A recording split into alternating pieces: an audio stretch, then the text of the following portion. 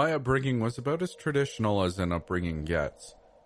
My parents were married. I had a younger sister. We lived in a nice suburban neighborhood. I had friends at school, all the trappings of a normal, healthy childhood. But there was one thing. One rule. One rule that was reiterated daily to my sister and I since the day we were able to understand what it meant. One rule that I swore by. Don't look out the windows after dark. Our house was, as I said, in a suburban neighborhood. It sat at the side of a cul-de-sac, the entirety of which was bordered by a small woodland area that separated it from the next neighborhood. It was a perfectly safe area. There wasn't anything immediately apparent that we might see if we looked out the windows at night. I abided by the rule, as did my sister. We didn't know any better. We figured if our mom and dad insisted upon it, there must be a good reason for them doing so. I didn't know that it wasn't a rule all families recognized. Until 3rd grade. We'd had a substitute teacher one day just before winter, and that substitute teacher had elected to play a movie, and that movie was The Right Stuff. This movie had so entranced a classmate of mine, Ben, that when he came to school the next day, he brought with him the assembly manual to the telescope he'd convinced his father to buy him the night before. Ben was ecstatic, bragging to all the other kids who had enjoyed the movie about how it was set up in his room and how he was going to look at the flag on the moon, and other feats when it got dark out that night. I questioned rather matter-of-factly just how he planned on doing that, considering he couldn't look out his windows. And unsurprisingly, I was met with odd looks and a few awkward, confused laughs from kids who had no idea what I was talking about. Our parents had never told us exactly why we weren't supposed to look out the windows after dark. At the very least, they hadn't told us any real reason beyond just enough to get us to stop asking questions. Their favorite seemed to be, if you love your family, you won't look out the windows after dark. For a time, our windows had been boarded up, but neighbors had complained and the city had threatened to fine if they weren't taken down, so every night when the sun was setting, my parents would go around and use duct tape to make sure our blinds stayed shut, not wanting to be forever known as the weird neighbors. They would remove them and open the blinds every morning. When I got home from school the day that Ben had bragged about his telescope, I passed the question to my parents again. Why can't we look out our windows after dark? I got the same answer I always did, and something inside me, some odd mixture of curiosity, embarrassment at what had happened at school, and doubt, made their answer unacceptable for the first time. For the first time, I didn't just blindly believe what they'd been telling me my whole life.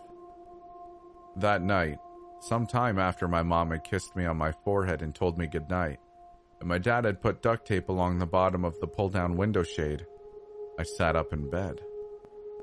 I felt like I was doing something wrong, but I didn't know why. As such, I peeked my head into the hallway, making sure there was no glow from the TV emanating from my parents' room.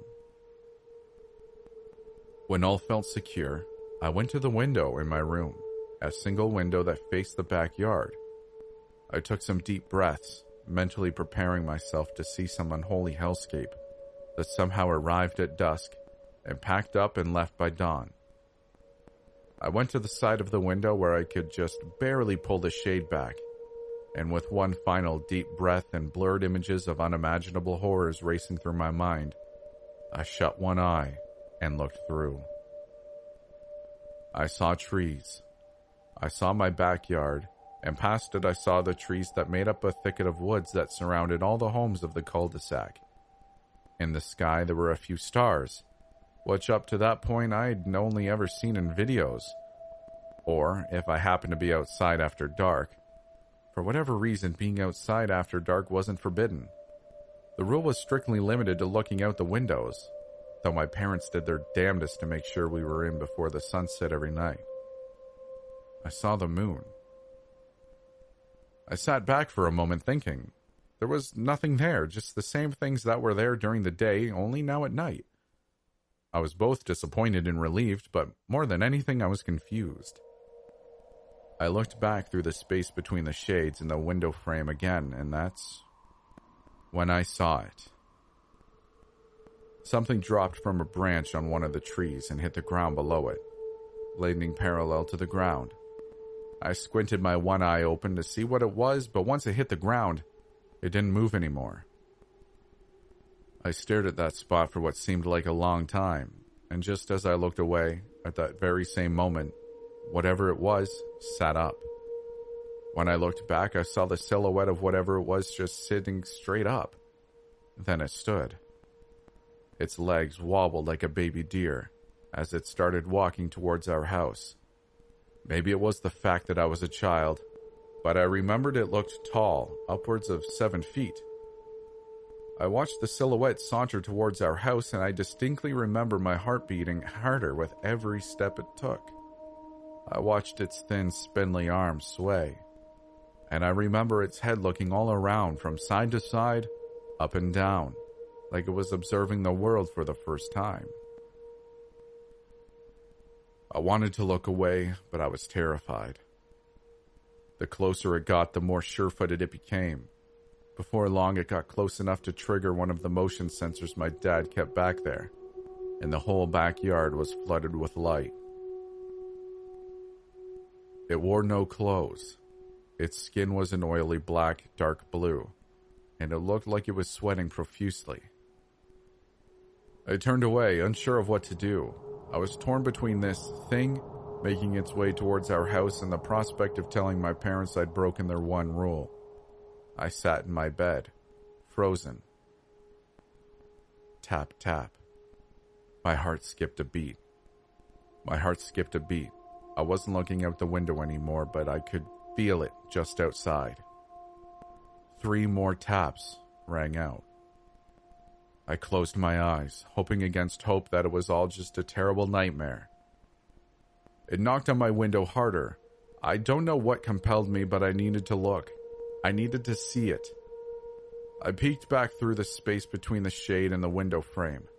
The overhang of the house was casting a shadow on it, but when I looked through the window, I was face to face with 2 eyes.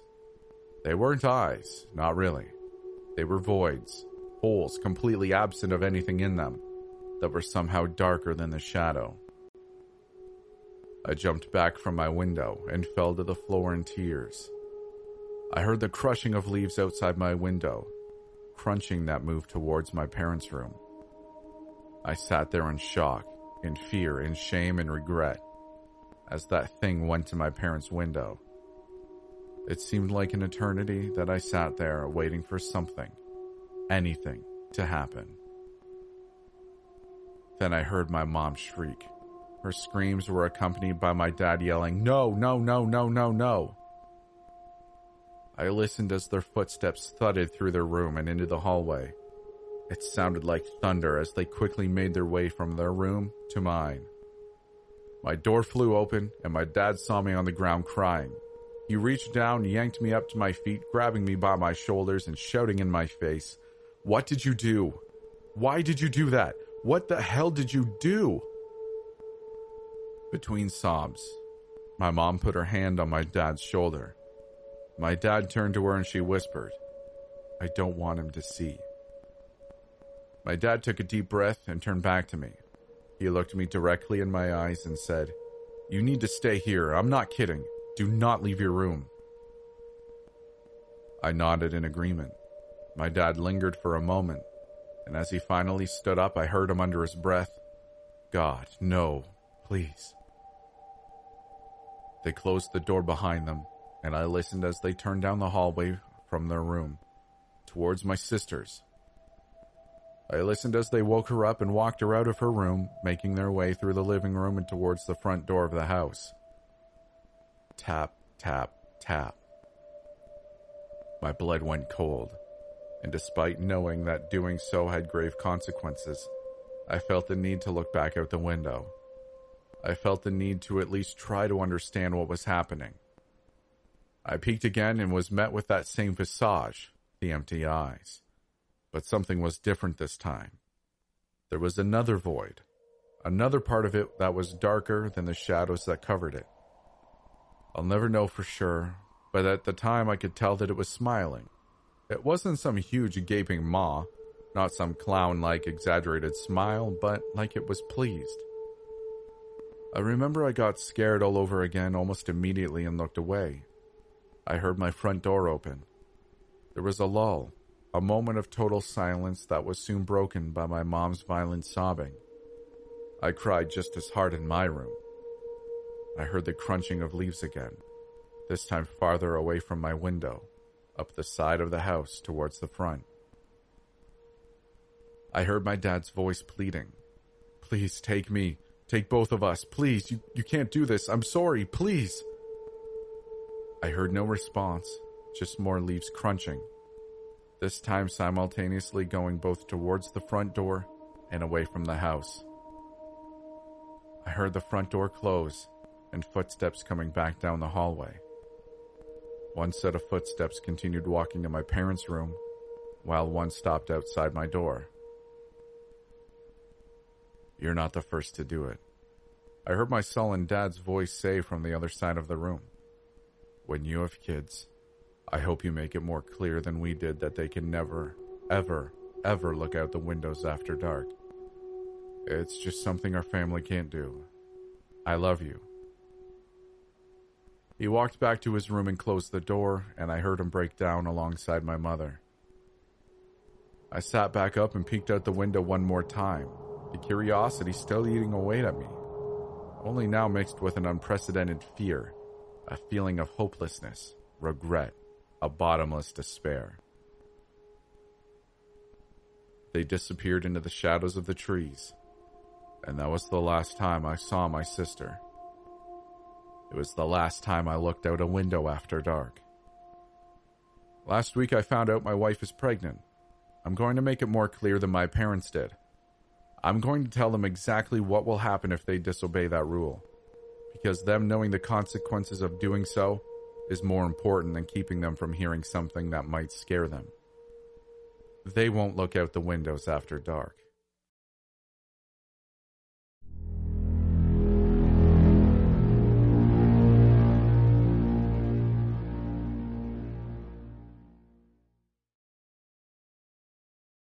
There have been reports of people going insane, tearing out their tongues and swallowing them, entire towns laughing deep into the night, and not stopping till the last one drops dead.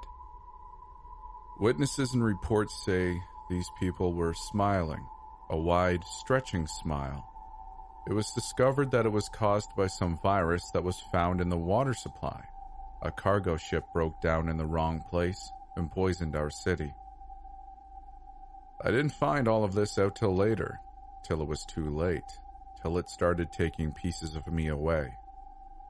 It was my sister's birthday. She was wearing a glowing red dress and our aunts painted her face.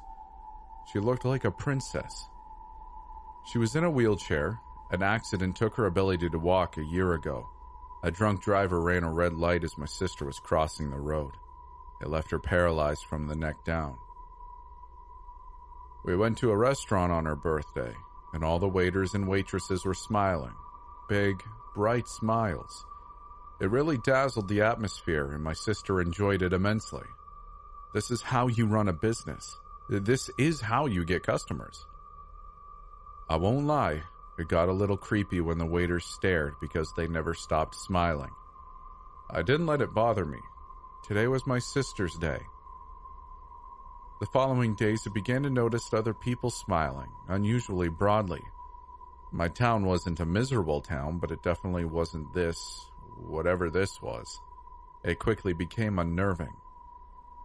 It soon became an epidemic of smiling people, and then they began acting strange. At night, I would hear inhuman screeching going on for hours. The police were called and it went away, but another would take its place. This went on for many nights.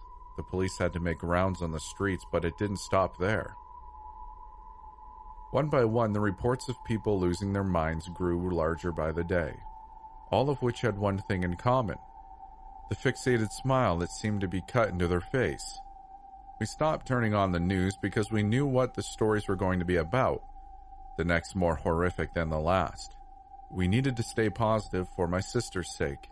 Even that was getting difficult. Bodies, hundreds of bodies were found on the streets. Special cleanup crews were deployed to collect the bodies and dump them into a trash heap. Once the trash heap started to overflow, the authorities ordered to burn the bodies or throw them in the water to create more room. The air started to smell of burning pork, and the clouds looked infected and sickly. Even the rain would taste like dishwater on good days. On bad days, it would taste like rotting carcasses. I suppose you could call this hell, but this isn't where hell began for me. Hell began when my sister started smiling. Hell began when my sister laughed through the night. Hell began when my sister stood up out of her wheelchair and started moving. Hell began when I realized there was nothing I could do but watch her as she descended into madness. Hell began when they collected my sister and burned her. Hell began when I could taste her in the rain.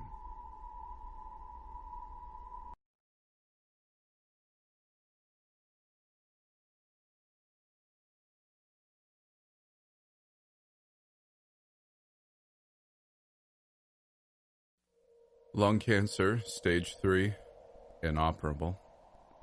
Those were the words that spelled out my ultimate fate, and while it wouldn't be a particularly original way to die, the irony wasn't lost on me. I'd never touched a cigarette during my short lifespan, despite growing up in a household where pretty much everyone inhaled those toxic fumes, including my own parents. Of course, they are both alive and healthy. Even to this day, they never suffered any consequences for any of their unhealthy habits. Not even a dent put in their lung capacity. Destiny truly is a fickle bitch. There I sat at the doctor's office, speechless, after hearing the diagnosis. I'd just gone in for a persistent cough from what I thought would be nothing more than a common cold. In all honesty, I didn't feel that sick, but my wife had convinced me to go for a checkup regardless, and because of that checkup, I'd just been told that in less than a year, I would be dead. I've never been much of a religious person. If asked, I'd put myself somewhere on the agnostic spectrum, of not knowing what the hell is going on. That being said, I didn't fear death. I had spent too many nights thinking about my eventual departure from this world, and had accepted that life was a precious resource that would inevitably expire. I just didn't think it would be so soon. My one true quarrel with death was leaving my family behind. At the not-so-ripe age of 42, I still hadn't saved up enough money to keep us afloat in case of emergency. And while my wife still worked, neither of us made enough to support a child on our own. And it just so happened we had a 10-year-old son together. That's why I started praying, begging, bargaining for a second chance.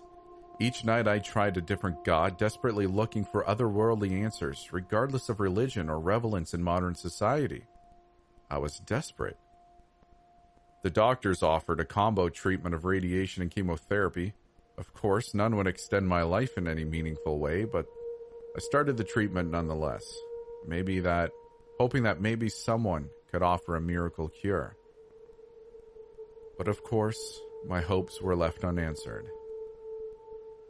In the beginning of this year, my body had deteriorated to the point where I was nothing but a loose sack of skin draped over a malformed set of bones. I knew I only had a few weeks left before the cancer that had gestated within me, growing with each passing day, finally won the battle. When breathing became little more than an agonizing chore, serving only to initiate a cascade of painful coughs, I ended up bedridden next to an oxygen tank. Then, finally on July 29th, 2019, as I tried to get dressed and make the short journey from my bed to the little breakfast table down the hall in my hospital, everything suddenly disappeared beneath my feet. I started falling. 1 second I was traversing the hospital hallway, oxygen tank dragging on behind me, and with a final gasp my pain was simply erased from existence. The memory of my disease was nothing more than a faint dream, and my life became a part of a very distant past. I had died, I realized that much. But the concepts of life and death themselves meant little to me in the grand scheme of things. Yes, I had been a part of society on Earth, a note in the everlasting symphony of life. But my part had passed and the song continued on without me, while I moved on to the next stage. I floated, or sank. It was hard to tell directions apart in my new, weightless state. It almost seemed like an ocean. The deep blue hues surrounding me on all sides with bubbles of flickering light floating by, delightfully circling around me as I moved towards the brightest thing I'd ever seen. Though the light was blinding, I could sense other beings surrounding me. I turned to look at them, squinting my eyes to get a better grasp of what they were. They didn't resemble any creature ever walking upon Earth's surface, but I could tell that they had once been human just like myself. They were happy, smiling, without having faces, voicelessly laughing. I waved at them and they greeted me using nothing more than the warmth of their souls. I still had my body, not yet processed by the afterlife, but I felt healthy, no longer ravaged by the tumors within my chest. Once I got close enough to feel the heat of the light, my periphery darkened, and the joyful creatures dancing around me had been replaced by shadows staring intently at my passing. The new creatures weren't people, but beings emitting the most dreadful sense of sadness and anger. They hated me for being able to touch the light, while they were forever trapped in the shadows. One of them reached out for me, its arms stretching impossibly far beyond its confinement. It grabbed onto my leg, pitch-black nails digging deep into my flesh, tearing muscles from bone as I silently cried in agony. Before I could get a grasp of my situation, another pair of hands grabbed my arm, tearing it straight from its socket. A third pair wrapped around my chest, digging deep into my lungs, rummaging around where the tumors had once lived. More hands joined in, and before long, I was enveloped by hundreds of shadows, all tearing away at my limbs and organs. But as all meat was stripped from my body, the hands had nothing more to hold on to, and I was let go. I was jolted awake, back in the hospital, gasping pathetically for air as the cancer once more inhabited most of my lung tissue. My family stood close by, sobbing at my demise. I really had died, but only for about a minute. Silence quickly filled the room as they noticed I was still alive. Doctors wearing shocked expressions and horrified stares from my son. They were surprised, confused, as no attempt had been made to resuscitate me. My death had been expected for so long that keeping me alive would be nothing more than a cruel joke. Yet once again I lived. I had been so close to eternal salvation, but something had pulled me away, denied my entrance to whatever lay beyond. Of course, with the cancer relentlessly spreading throughout my body, I wasn't meant to stay. Despite the bittersweet taste of my revival, the locals hailed it as a miracle, and multiple news stations wanted to share my story, profit from it. I promptly declined. I didn't want to tell anyone what I saw on the other side, and I was in too much pain to accept it as a miracle. As I stabilized, they moved me to a hospice care facility. Death was still lingering around the corner, but they said I might have a couple more weeks to spend with my family, if nothing more. They'd already said goodbye once, and now that cruel trick of nature made them do it twice. My wife didn't smile once in the following days. She wore a tired expression on her face. Her eyes were sunken, but I couldn't blame her. Taking care of a dying man is no easy task, much less for someone who has to do it twice. My son, on the other hand, would not stop crying. He was too young to understand, but he knew I wouldn't stay for much longer. 2 weeks came and went in the blink of an eye, each day spent in misery, dreading what awaited on the other side. Then one morning I simply didn't wake up. Once again the world was done with me. I had been tossed away from existence, and just like before, I started falling through time and space into an infinite void. The shapeless being still floated in the peripheries, lights that once wandered the earth, but this time there were no smiles to greet me, no joy filling my soul to the brim. They were angry at me. I had returned to a place I didn't belong, and now my journey was one no longer welcome. I was pushed further towards the light, away from the once blissful companions, and it wasn't long before I saw the shadows again. There the light lingered, just out of reach, so close I could almost touch it, when a pair of twisted hands grabbed at me, digging into my flesh. This time they didn't settle with violence. They started whispering, begging for me to pull them out of their prisons, to take them with me. Millions of voices rushed through my head, promising it was all a misunderstanding, that they had not meant to hurt me. They wanted nothing more than the warmth of the light. Yet, with their pleas for salvation, they tore into me, ripping me apart from within. I couldn't help them. I didn't know how. And with that, their voices turned from prayers to anger. They shouted obscenities within my head, filling it with hatred while telling me what would happen to my family once I truly perished. In a split second, a vision of my family's future became burned into my memory, as if it had already happened. Depression would force my wife out of her job and into a battle with drug addiction, which eventually melted over to our son as he grew up.